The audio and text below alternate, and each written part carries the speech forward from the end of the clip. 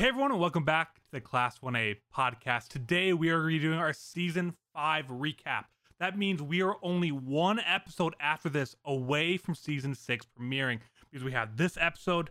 Next week we're going to have our primer, kind of get the hype episode for Season 6, and then we have Season 6 of My Hero Academia on October 1st. It is so close, which gets me so excited for these recap chapters, as always. My name is Andrew Nimbergen. I'll be your host, and alongside me I'll have both of the guys for once in what feels like forever, Dylan Beal and James Graham, and we're going to be talking through everything. How are you guys doing today? I'm doing good. I love when we're in the run up to the new season. It's always super fun. Looking back at the old episodes always gets me so hyped because they're always good. I don't know. I've been liking My Hero for a really long time, so I'm always hyped to talk about the old episodes. Yeah, every time I go back for like the recap episodes, every time I see like a screen cap or I rewatch a scene, I'm like, man, this was like, it always just brings back that feeling of like, especially the joint training arc this time around. Like, oh my god, loved it. I got my monster, I got my pizza into me. I'm ready to talk about My Hero. Yeah, we'll talk about that in a second, but I really agree with that too. Before kind of going over the high level stuff on this, is that rewatching a season when you watched a weekly the first time is such a different experience. And kind of going back, and I don't think I do that. I don't do that until this episode. Really, I rewatched a lot of it over these last kind of week and a half, 2 weeks, and it just feels like such a different experience. And I do enjoy that. That's why I love these recap episodes the most. But before we start diving into the actual season, if you guys are looking for more My Hero Academia content, especially as we come into the season, we're going to be upping how much we put out every week. We'll do the recaps. We'll be doing shorter videos, possibly if Dylan feels like doing those again, and a bunch of more stuff. So you'll find that over on youtube.com/class1a, or you can go to twitter.com/class1apod. Stay up to date with everything we're doing on Class 1A, My Hero, even a little bit of Demon Slayer, and so much more. But let's dive into the actual episode with a little bit of high-level information on when this aired and all that. So this aired all the way back in December, I've already screwed up there, in March of 2021, went from March 27th to September 25th for the actual dub. English was always a couple of weeks behind, and it covered all the way from chapter 190 to chapter 258, which I believe puts that at the second or maybe about third longest season in terms of chapters. We covered a ton of content here. Obviously, season 6 is probably going to blow that out of the water, but this was a very packed season. And as we're going through, I try to keep the recap for each arc as short as possible. We're going to be going arc by arc when talking about this. I try to keep it possible, like as short as possible.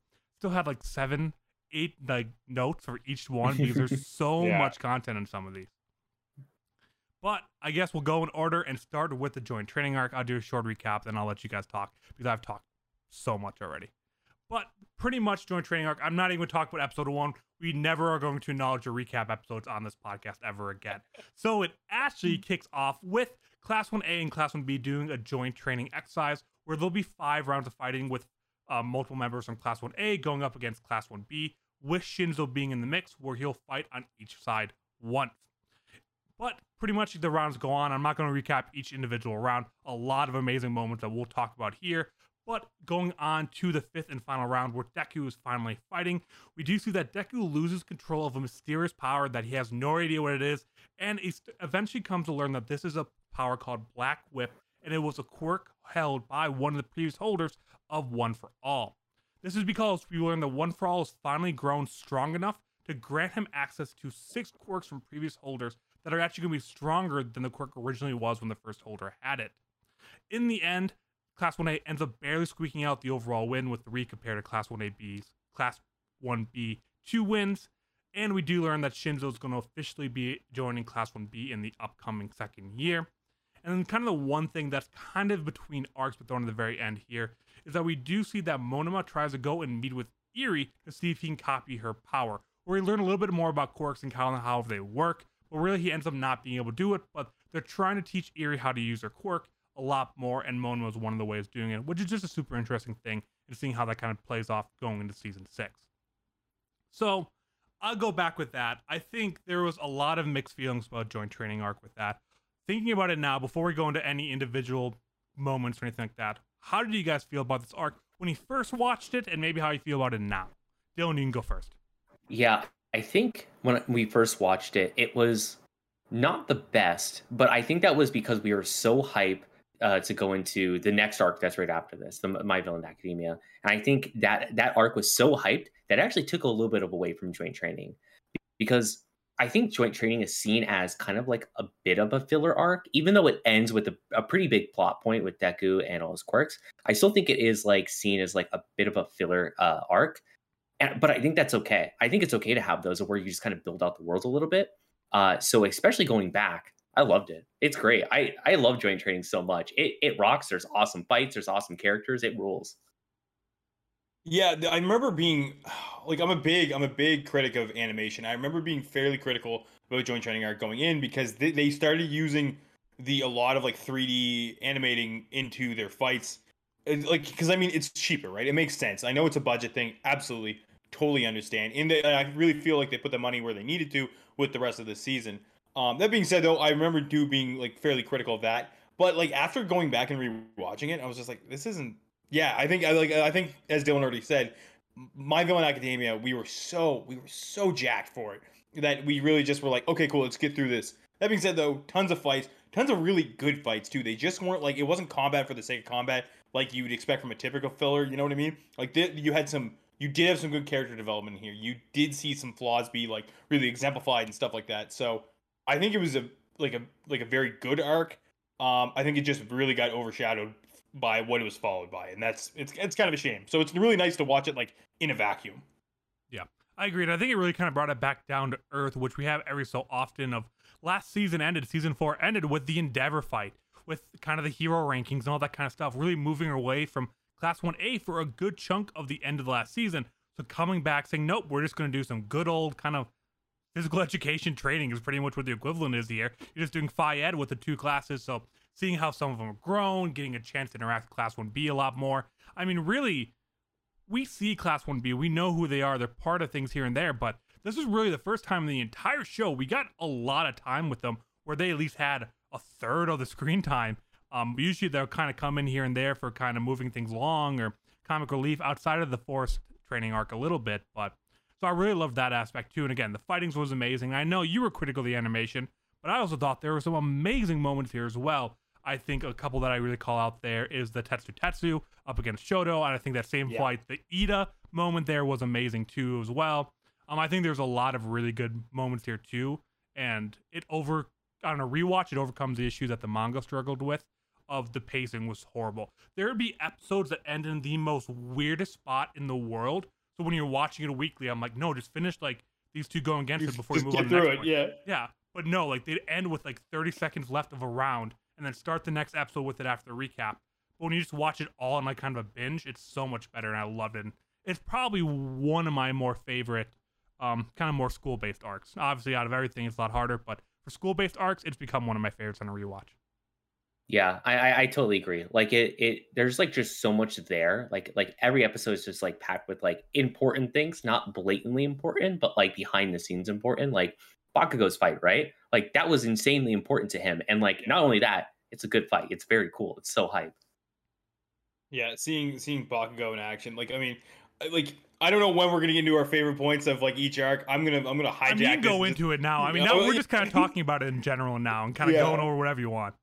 Yeah, because that was one of them. Like Bakugo, just like again, you see him become just a better version of himself by being Bakugo, but doing it way more effectively. It was perfect, and he won that fight like basically single-handedly by using everybody else, right? Like it was just peak him. It was just peak him, and that's what made that entire fight so good.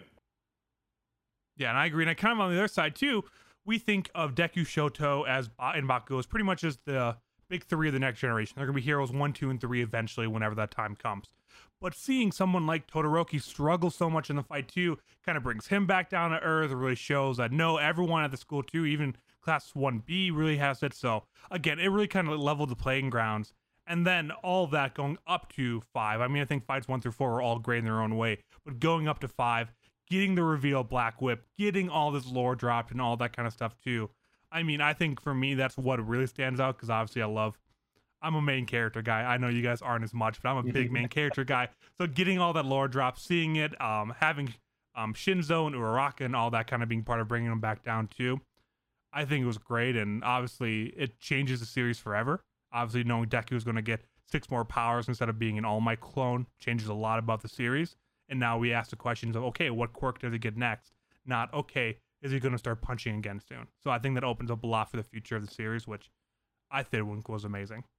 Yeah, and it's really weird to look back on it because at this moment is when like everything was open, right? It's like Deku's going to get more than one quirk, and it's really insane. And at least from the manga perspective, it was super controversial when that happened, and I feel like those conversations didn't really reiterate themselves as much in the anime.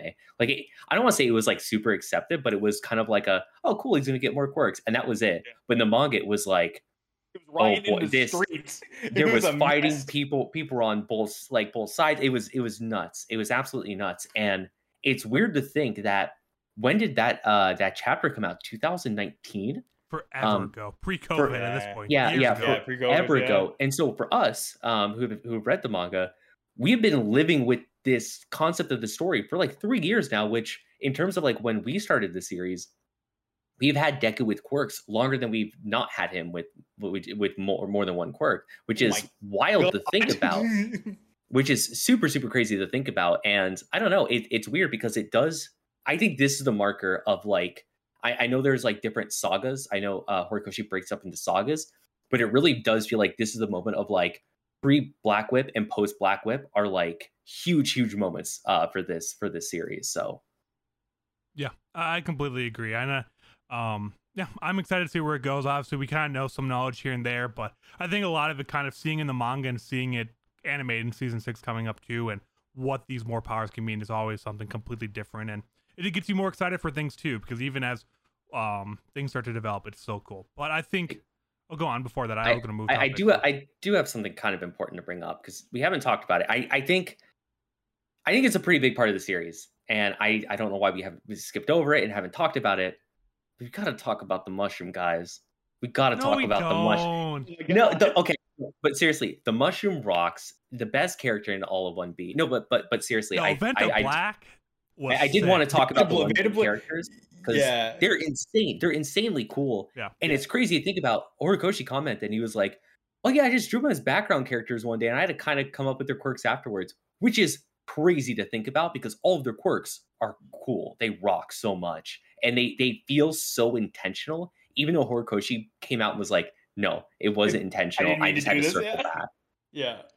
No, I think I do want to have a couple quick honorable mentions about the joint training arc before we move on. I wasn't done. I want to talk about Shinzo. So, you want to talk about Shinzo? We were talking about Shinzo before. You can go into your points, but we're talking about Shinzo before we move on. Don't worry. I'm a huge Shinzo stan, so that's fine. But no, we talked about this when it came out because we were like kind of flabbergasted when it happened. But there was an unnecessary amount of just zooming in on Sue's ass for like a bunch of times. Yeah, that's true. And we were just sitting there, we're like, this feels really. Well, they did it with Mina too. Like right before. Yeah, they did it a bunch this season.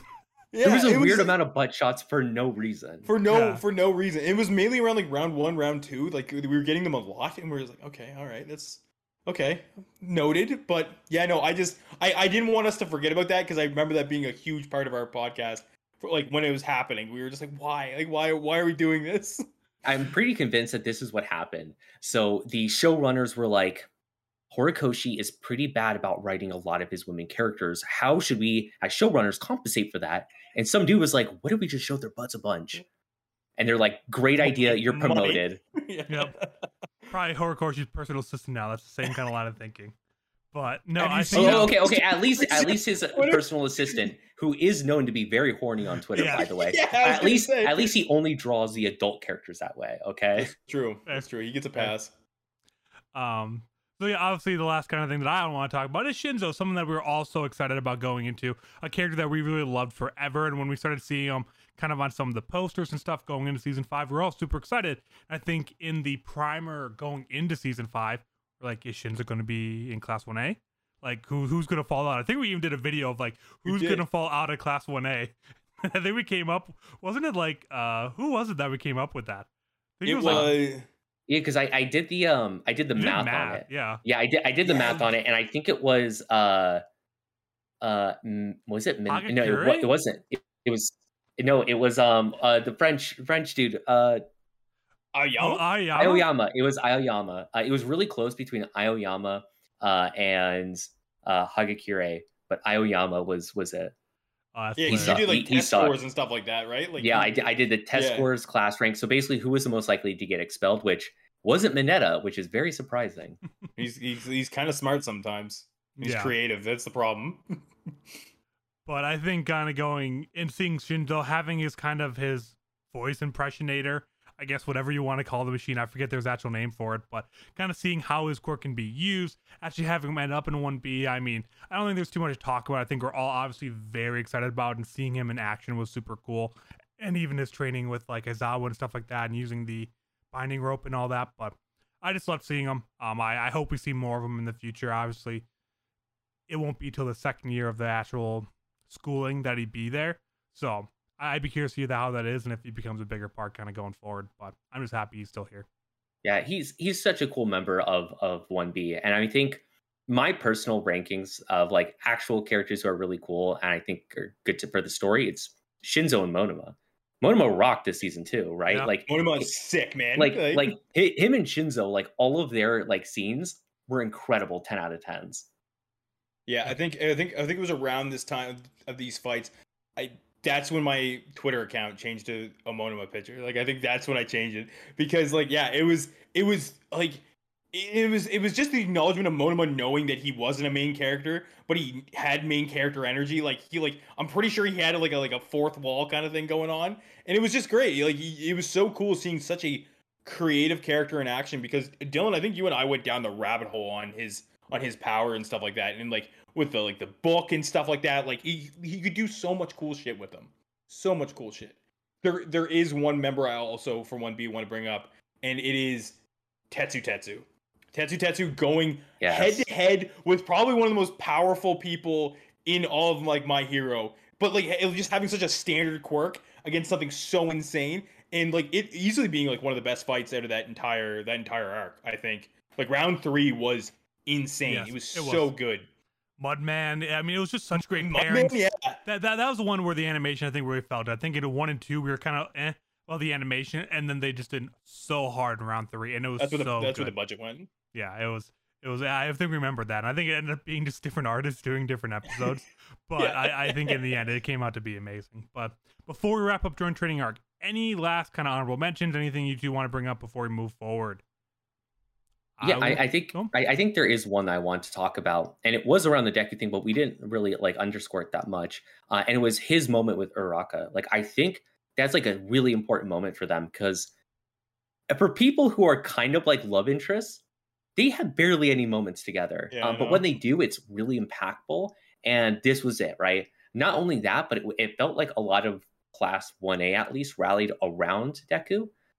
Which is really interesting, right? Because at this time, Deku is like not so secretly All Might's favorite. And I feel like that could lead to a lot of tension, but like showing this kind of reinforces it that like they're all really there together, right? And like this is like a class, and it's not like a weird competition between any of them. Like they're all really there for each other. And I felt like this scene like really like just solidified that. Yeah, I agree with that. And, I mean, I'm a big stan. I mean, obviously, I don't think she's best girl in the entire series, but I love the relationship there. I want there to be more kind of interaction with that, but I think that would require Horikoshi to flush out a female character, which she'll never do. So ultimately, not happening. There'll be a time jump at the end of this series where they'll just make them fall in love and not explain anything else, and we're all just accepted because there's been 6 moments over 3,000 chapters that kind of add up to it, right, guys? Yeah, that'll do. That's good, right? That's fine. That's all I need. That's how you write a great story in love interests. All right. So moving on to the next arc, I want to make the one thing because we already talked about. We were all so excited about the next arc, which is supposed to be my League of Villains. No, My Villain Academia. I apologize. There you go. Which is technically like the fluff name for it. I learned recently it's just called the Meta Liberation Army arc. Like My Villain Academia is like the fan name for it, but it's so much better. It's so much better. Is. They changed the logo and everything. It looks sick. I think that's where it came from, is that they changed the logo on the front of it, and that's why most people just called it on that for the first chapter. But what actually ended up happening, this was supposed to be the next, I think, 15, 20 chapters after the joint training arc. but instead they went into the Endeavor Agency arc in the anime. Never really explained why. There's little moments here that they teased in from the other arcs, but it was a big thing that a lot of people talked about when the season first came out. We're not going to dive into why it matters. We're just going to talk about the arcs, both of which ended up being amazing. But wanted to call it out is that there was this change. So if that matters to you, great. If not, both of them ended up turning out amazing. So we will be talking about the anime order, not the manga order, which will then take us into the Endeavor Agency arc. So what happens in the Endeavor Agency arc is after a little bit of a cooldown time, we end up having everyone going back to their work hero study courses because Shoto and Bakugo finally got their licenses. They took a PR course with Mountain Lady, and now they're going to send them out to do actual work. Shoto, Deku, and Bakugo all end up at Endeavor Agency, where he works with Endeavor and alongside a lot of his side clicks, including Burning. This is really where we start to see how big of a gap there is between these three and Endeavor. We always think of these three so strong and have their wrestler classmates, but still right away they get clear how big of a gap there is between them, and that Endeavor doesn't really show any favoritism towards any of them because he has unique feelings towards all three of them. During this time, we do have Hawks giving an encoded Meta Liberation book that hints towards the Para-Liberation Front attacking in 4 months' time. All this would have made sense in the anime if the arcs weren't switched around, but this is something, and it takes Endeavor like 6 days, it feels like, to figure out what's happening with it. He's just not a very smart man. But after that, we do have pretty much about 6 straight episodes of Keeping Up the Todorokis, where we learn about the family dynamic. We learn about Endeavor's Endeavor's dead son, Shoto's dead brother, Toya, that died years ago. And then they get one of the brothers get kidnapped by a guy. There's a big fight there.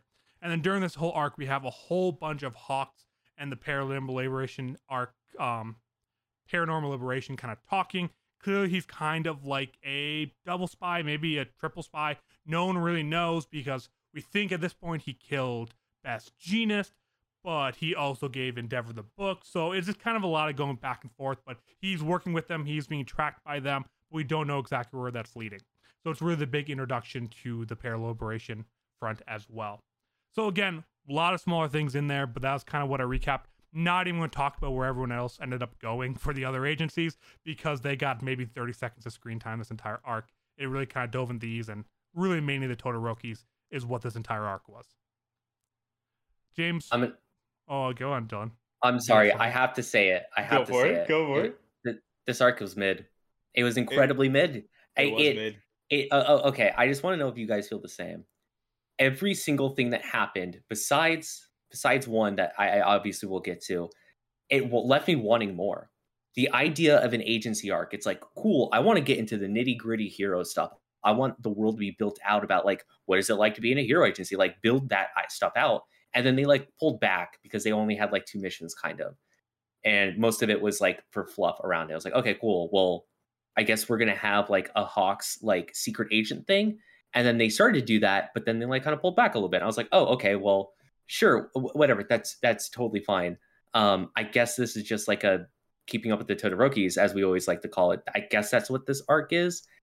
And I don't want to say it's boring, but for an entire arc, it's kind of like, yeah, not much happens. Arc, and which is what happens. Short, I think yeah. We talked about it. It was like a lengthy recap, but I think in reality, it ended up only being like 5 episodes long, maybe 6. I don't remember exactly how long it was. Like I want to say it was like 6, almost 8, maybe. I didn't look at arc episodes. Yeah, I'll have to double check. It gets a little fuzzy because they do, because of the order change, they like do weird cross arc episodes, so it's a little fuzzy, but it's like it's 6 or 8. And while I personally don't care about the thing, I think kind of going back to what you're saying, Dylan, is that by switching the arcs, it made them hold back on everything, which is I think why this arc ended up being mid.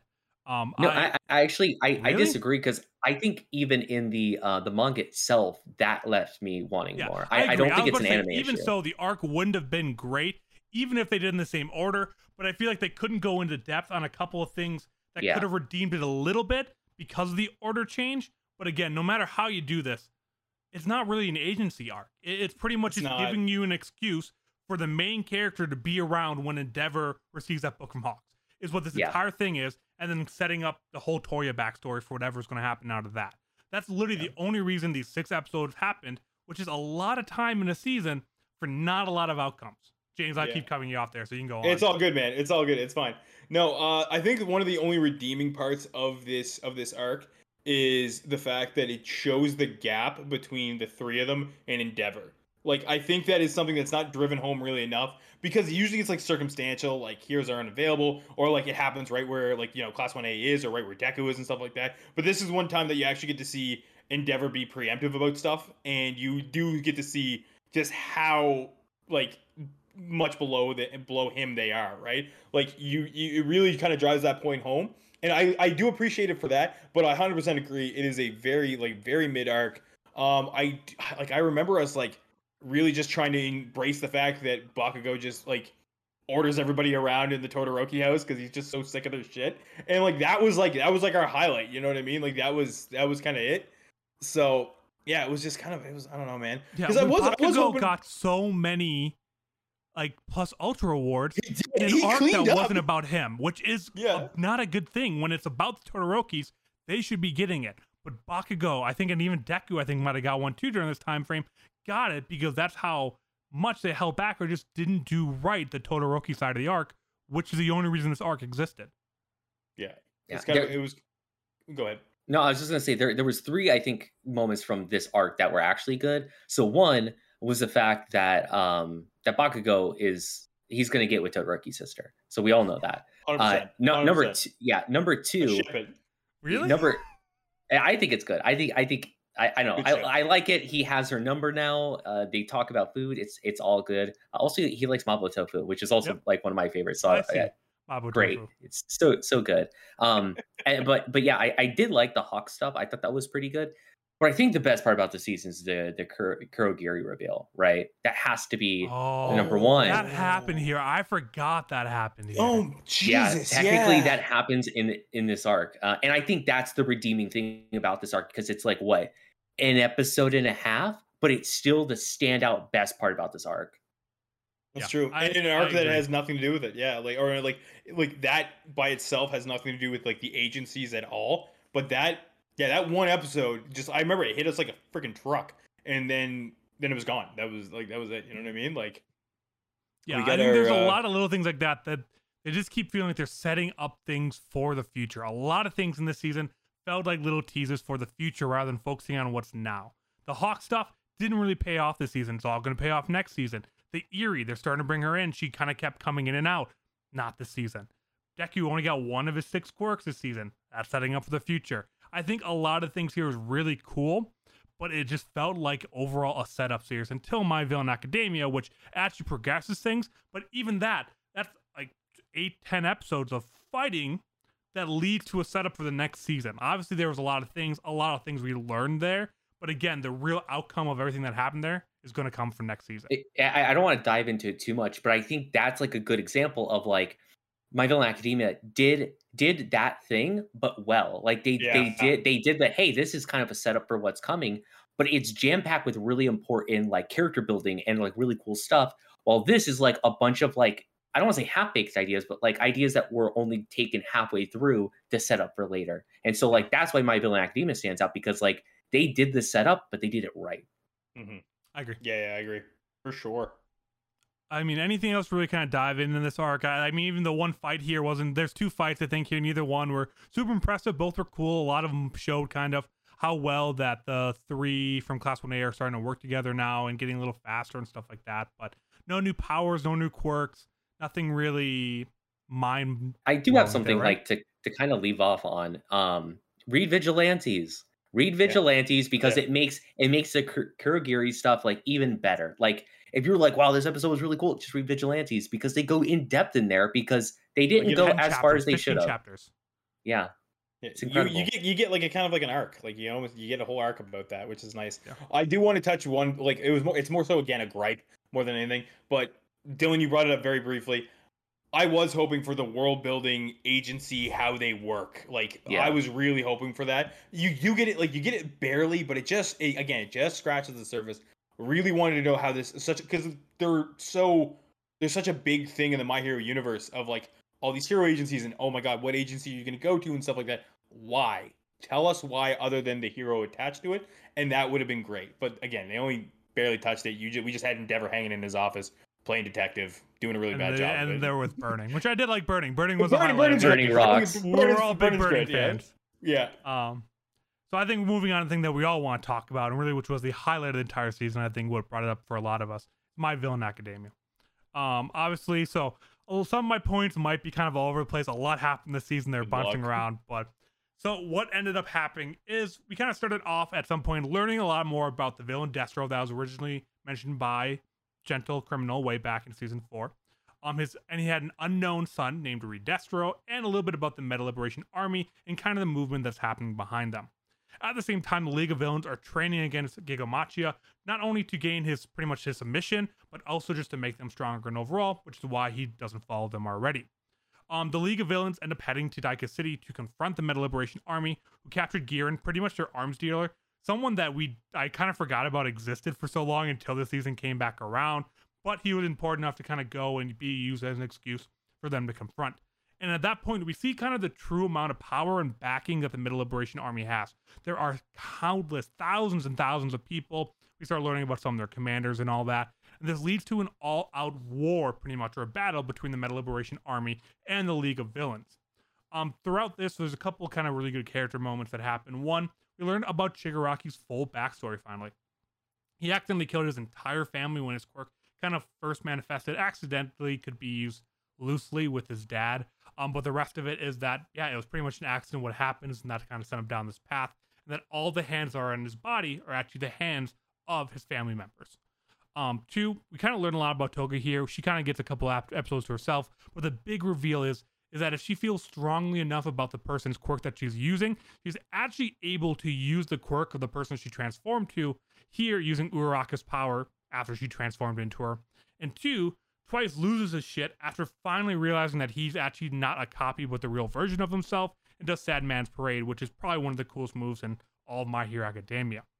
All of this ends up leading to the League of Villains beating the Meta Liberation Army, and at the end, Shigaraki becomes the head of what will become the Paranormal Liberation Front after the two parties kind of come to a big, I don't know, like a conclusion or a truce, whatever. Yeah, that was such bad wording at the end. Merger. So well. A merger. A merge. Hostile takeover. Pretty much.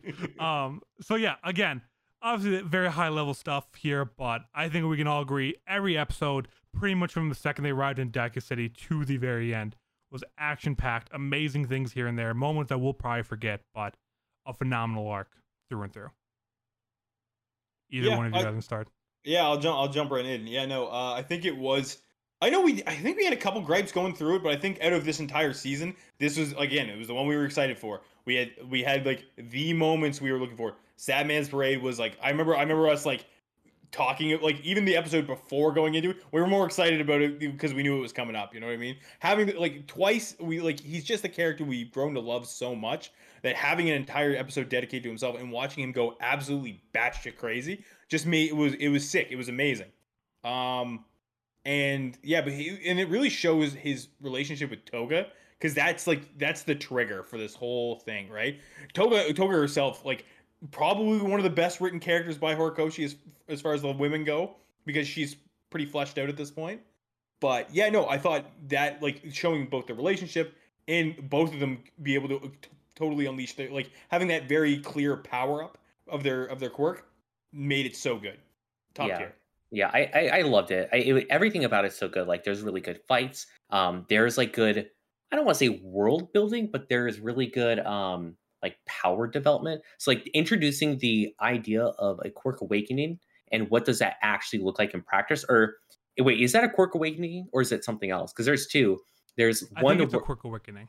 Yeah, because there's one of where you don't have a quirk and it shows up really late in life, but this is the quirk evolution. I think it's a quirk evolution. Yeah, because there's awakening and evolution, I think, because this introduces that concept. I think they mentioned it before, but this literally shows us of like there's a way to take your quirk to a different level, and I'm glad they did it with Toga because I think they realized that like, hey, if we're setting the League of Villains to be like the big bad guys, you can't just have her just look like somebody else, right? Like she's going to have some power. And this was like a perfect way of introducing that and then like just bumping up all of their powers. Yeah, it was phenomenal. I mean, to just emphasize how many good moments there were.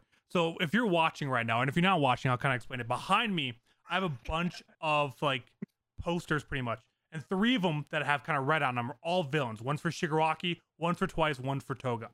And the entire thing is just panels of manga panels of them. That is how many like good moments there were for all 3 of these characters that I could, from one volume, is where all those pages came from. I made 3 giant art pieces out of it. Like, that's how many moments there is. It's not a great representation if you're just listening to it versus seeing it kind of behind me.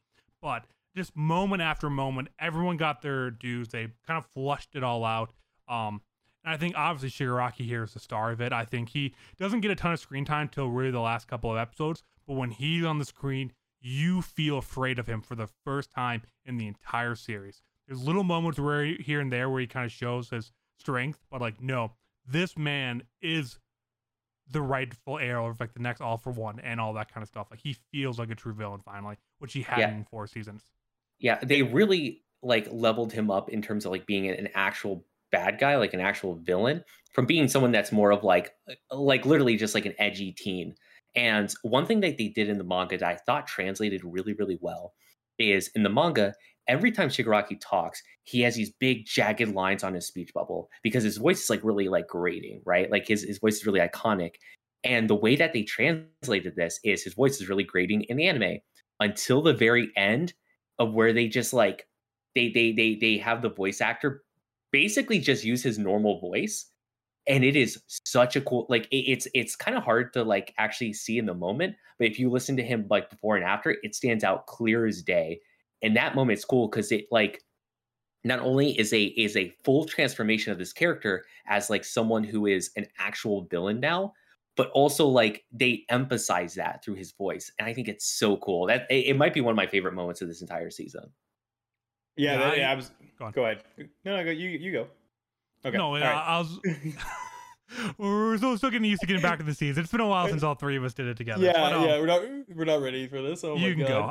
I promise. Okay. No, I really want to touch on something that you said, Andrew, was where like everybody kind of got their due. Like, you know what I mean? You had all these quirk upgrades and stuff like that. And I remember while we were watching this, and even when we were reading it like way back in the day, we were really excited to see what would happen with Spinner, and he got kind of shafted. You know what I mean? It was kind of a sin because I think I don't know if the general fan base feels this way, but I know myself and Dylan especially, like we have like a soft spot for him because he really was he kind of fell under, oh my God, what is his name? Stain. Yeah, he was like this Stain disciple, and he came in under Shigaraki to kind of carry that along, and he didn't get anything. And I get why, because he's like, his quirk is that he's a lizard, right? Like that's really all it is.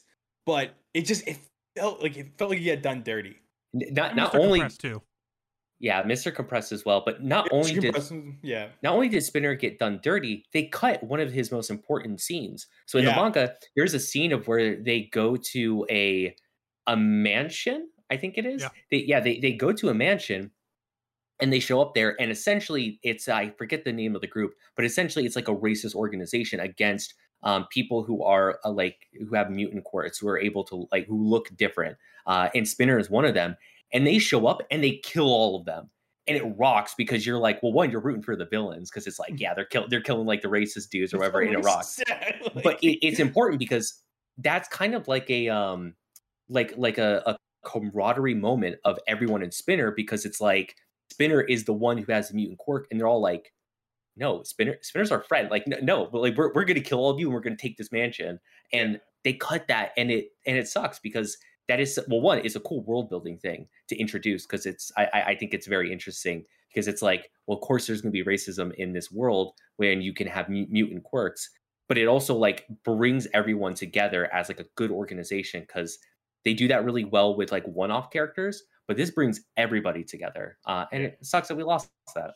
We did, yeah. Now, like, I mean, I unfortunately like that one little thing is, of course, is overshadowed by like, Twice and Toga and Shigaraki. Like there is so many awesome moments in this arc, but I have a soft spot for him as a side character, like, because he's been around forever, right? He's not one of those like one-off characters that you see on occasion. Like, Spinner's always there every time, right? Same with Mr. Compressed too. Now, Mr. Compressed, I don't know, he's had his moments, but I don't know. I don't know how I you like awaken Mr. that Compress. I think You know, he's you cool. love him, He's yeah, aight. I like the magician villain. He's aight. yeah. He's not bad. Like I don't I like, and I think his gimmick is good too and stuff like that. But no, I do want to bring a lot of praise to this arc because it was really good. The Redestro fight and everything like that that was pretty sick. And yeah, like that whole voice change up too. Because now that you mention it, I was like what changed? Like what was it that made him a better villain? And that is 100% one of it. It's between that and his ability to like spread his quirk more. Like those were like the two big things that you're like, holy shit, like this guy's the real deal, right? He Yeah, and becomes a he, symbol of fear at that point. And one thing I want to talk about, I think we're kind of getting a little bit towards the end of time where we want to get to, but I want to talk a little bit about the Meta Liberation kind of side. We haven't really talked about them at all so far, but I think the introduction of them, it didn't feel unbelievable. I mean, kind of these couple of people of power and all these higher corporations kind of having this secret like cult and how crazy it is. I think at no point did I ever question like, no, this doesn't seem believable. Like this is just a reason to kind of show how strong the League of Villains are. Like no, like it all felt natural. I really enjoyed all the generals. All felt very unique. Redestro felt very cool and threatening as well too. I think in a very quick timely, he went from an unknown person to someone incredibly kind of scary and threatening to kind of being a puppet for Shigaraki at the end. But I think they did such a great job with even a lot of new characters kind of being introduced and just these kind of ones when they're already fleshing out the League of Villains that we haven't had much time with. They did a great job of giving us enough about the Meta Liberation side while fleshing out the League of Villains so that next season when they combine, we kind of know who everyone is, and when things happen with people, we'll care and they'll matter because we got enough time with them, which is really cool. Yeah, and I think it's really cool that they find interesting ways to introduce like villain organizations. Like one is like a play on the Yakuza. It's like, of course, there would be a villain organization around a gang. And this one's really cool because it's like, what if there was a villain organization, but it was like they're essentially the Illuminati, right? I was like, this has been sitting in the back of my head for the last 5 minutes. I'm like, they're the Illuminati. They're the Illuminati. Yeah, they're essentially the Illuminati. And not only that, but like they play on the trope of like the past and how the past used to have all these like big scary villains and stuff. And this is what they look like in the current day. And that's such a cool way to do it because otherwise it's like, I guess you have these disjointed groups of villains running around and that doesn't make as much sense. And this is a good way to solidify it. And it shows heroes being on their side as well. Something we've never seen. We have not thought or talked about corrupt heroes until kind of Hawks being brought in, which in the manga, it happens kind of simultaneously. In the season, it was a little bit different. But, I mean, between Hawks and then I think Slide and Go and a couple other heroes too, we start seeing heroes kind of being corrupt for the first time ever, which is a scary thought we never thought of. And it kind of opens up like, who else could kind of be on the back burner? Who else cannot be who they say they are, which is, again, opened up another really cool dynamic that we didn't have before this season. Which leads us to the point of the UA trader. And it circles back to that too, because once we find this, we're like, because we haven't talked about the UA trader in so long. And when they mention this, it's like, hey, hold up. There's corrupt heroes. You're telling me there's corrupt heroes and have already assumed this? Like it brings it back up. And I think that's another good point that they drive here. Yeah, absolutely. I do want to give a quick shout out really quick to two of the characters I thought were really cool that they brought up was Trumpet, who I thought was he was a really cool concept of just like rallying and boosting morale of everybody around him with like, especially with his like headpiece and stuff like that. Super cool and really good for like a politician. Like that was like, it was a really good, like nice little combination. And the ice guy, it was Getten, I think it was. Yeah. Who actually went like toe to toe with Dobby on just in pure ice, which I thought that was sick. Like I remember reading it and I was just like, yo, this is gonna look so good animated. I think it was like, because they weren't like the forefront fight, like they weren't like the fight, but it was still really good to like go back to, and it's like, oh shit, the ice guy and the fire guy are going at it again. It was always good. Yeah, I completely agree, but I think we should kind of take it back a bigger picture here now after going through each of the arcs, and just curious, where does this kind of fall in your rankings? I don't expect you to say this is number 1, this is number 3, but top of the pack, bottom of the pack, kind of a mid overall season. Like, where does this kind of fall for you? We'll kind of go in order, and Dylan, I'll let you kind of lead with this. But just what are your general thoughts? I think it's one of the higher ones because maybe it might not be the most intriguing story-wise overall, like I think NBA is pretty intriguing, but like I think this is a season I would want to go back and watch because there's so many really good fights. There's a lot of really good moments between characters. I don't know exactly where to rank this, but this is like I would label this as a rewatchable season. That's what I would say this one is. It's very I think rewatchable. it's fair. Yeah, no. I gotta put it like I gotta put it to the mid to higher tier for me, just because again, where I'm such a huge stan of like side characters and the joint training arc basically giving class 1B a ton of screen time. And you get to see like Dylan said, you get to see all these characters built out. Like I think that's huge, and I think it's really good for the show because like you need more characters than just the main cast. Like you need supporting characters around, and all of these characters are very like they all have a huge identity. So I think that's a huge thing. Yeah, we got a really mid arc in between with keeping up with the Todoroki's point, whatever the fuck. But then you have My Villain Academia, which is also incredible. So yeah, I'd say basically rewatch those 2 arcs and then just fuck the middle one, except for that one episode, with Kurogiri. That's it. And I kind of agree with that too. I think on any given day, it could be like number 2 or number 3 kind of for me. There's only 5 seasons, so it's not that many. But I think number 2, really? I think if I want rewatchable, and that's what I'm feeling that day, it could be number 2. But I think if I want kind of the emotional payoff, I think season 3 with the All Might vs. All one and all that kind of stuff. I think there's a lot of good moments in that one. So I think depending what I want, do I want like the My Hero experience? That if I want just some really fun TV to watch, that's in the My Hero Academia universe, it'd probably go to that. So I think it's kind of mid to upper tier kind of for me as well. So I think we're all kind of in the same area around that because it does go up and down on a roller coaster, but it sets up a lot of cool things in the future while still being a really good overall season. Yeah, so, absolutely. I think that leaves us with one last thing that I have no idea where the hell this is going to go. And for those of you that did not watch along with us in that last season, whenever we do a season recap or an episode recap, at the end of the episode, we come up with the Plus Ultra Award. The Plus Ultra Award is a person, thing, place, whatever the hell you want to name and argue for, that went above and beyond in the given episode or season. So this is not just your favorite character. This is the person that you think went above and beyond for all of season 5. Now I'm going to save Dylan for last because I feel like he's going to say the dumbest shit possible. So James, we're leading with you. Oh no, don't put it on me, man. Oh god, okay.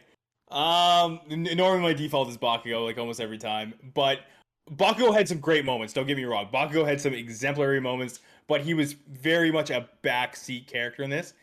And it's gotta be Twice. I think it's Twice. I know we had 2 whole other arcs of heroes, but when Twice has his moment in My Villain Academia, he really does steal the show. You do get he's a good villain. Like he's a good character. I think it's really there's so much jumping around and everything like that, but I think Twice is really just like the concrete answer for this. He wins them the war, 100%. He wins a war. One-man army. Yeah, I mean, I completely agree. I think I couldn't come up with anything else. I think there's no one you can nominate out of the second one. Hawks would be the next best one. Hey, Hawks was my next one, yeah. But I just don't think enough kind of payoff happens here for it to really be it. But he's kind of part of the both arcs. He kind of has some good character development. And killing Best Genius, the top 10 hero, is a very big deal. So I think he'd be number 2 for me. But I have to kind of go with Twice because it's the most memorable moment of the season, and it felt like it made the biggest impact. Joint training, nothing happened there. Season 2, the arc 2, whatever. But here, Twice is the one that stole the arc, so it has to go to him. Okay. Before Dylan starts, for our audio listeners, Dylan has had a shit-eating grin on his face the entire time, so buckle up. That means he's either going to agree with us, or he's just going to have something completely out of pocket. He's going to give it to a concept, is what he's going to do. No, like my tell when I agree with you is always like I'm just like constantly nodding, and I wasn't doing that because while you two are correct, Twice is a wonderful character. Hawks is also a wonderful character. They aren't the Plus Ultra of the season because what other character do we get? Multiple episodes of this intense, this horrifying, heart-wrenching backstory. Yeah. And not only that, but we have a moment of where he stands up and he literally, both figuratively and physically, casts his insecurities to the side and rises as the symbol of fear. It is Shigaraki. He literally went beyond in this and transcended himself. His hair changed colors. He is such an insanely cool character. I love Shigaraki, right? Because like I agree. he starts I changed off. my answer. Yeah, That's right. It's right. He is the I best. gotta give it. Yeah. He's good. And I think the reason why I like this so much is because it feels like his entire character arc is so intentional with this. I don't know if it really was, but it feels so intentional because they introduce him as this like literal snot-nosed kid, right? And he's making video game references. He just says I want to kill everything. It's like, all right, whatever. And they start dropping the hints. What are the hands? What's going on here? What's his backstory with All For One? And with this, it really solidifies into like, damn, this is really cool.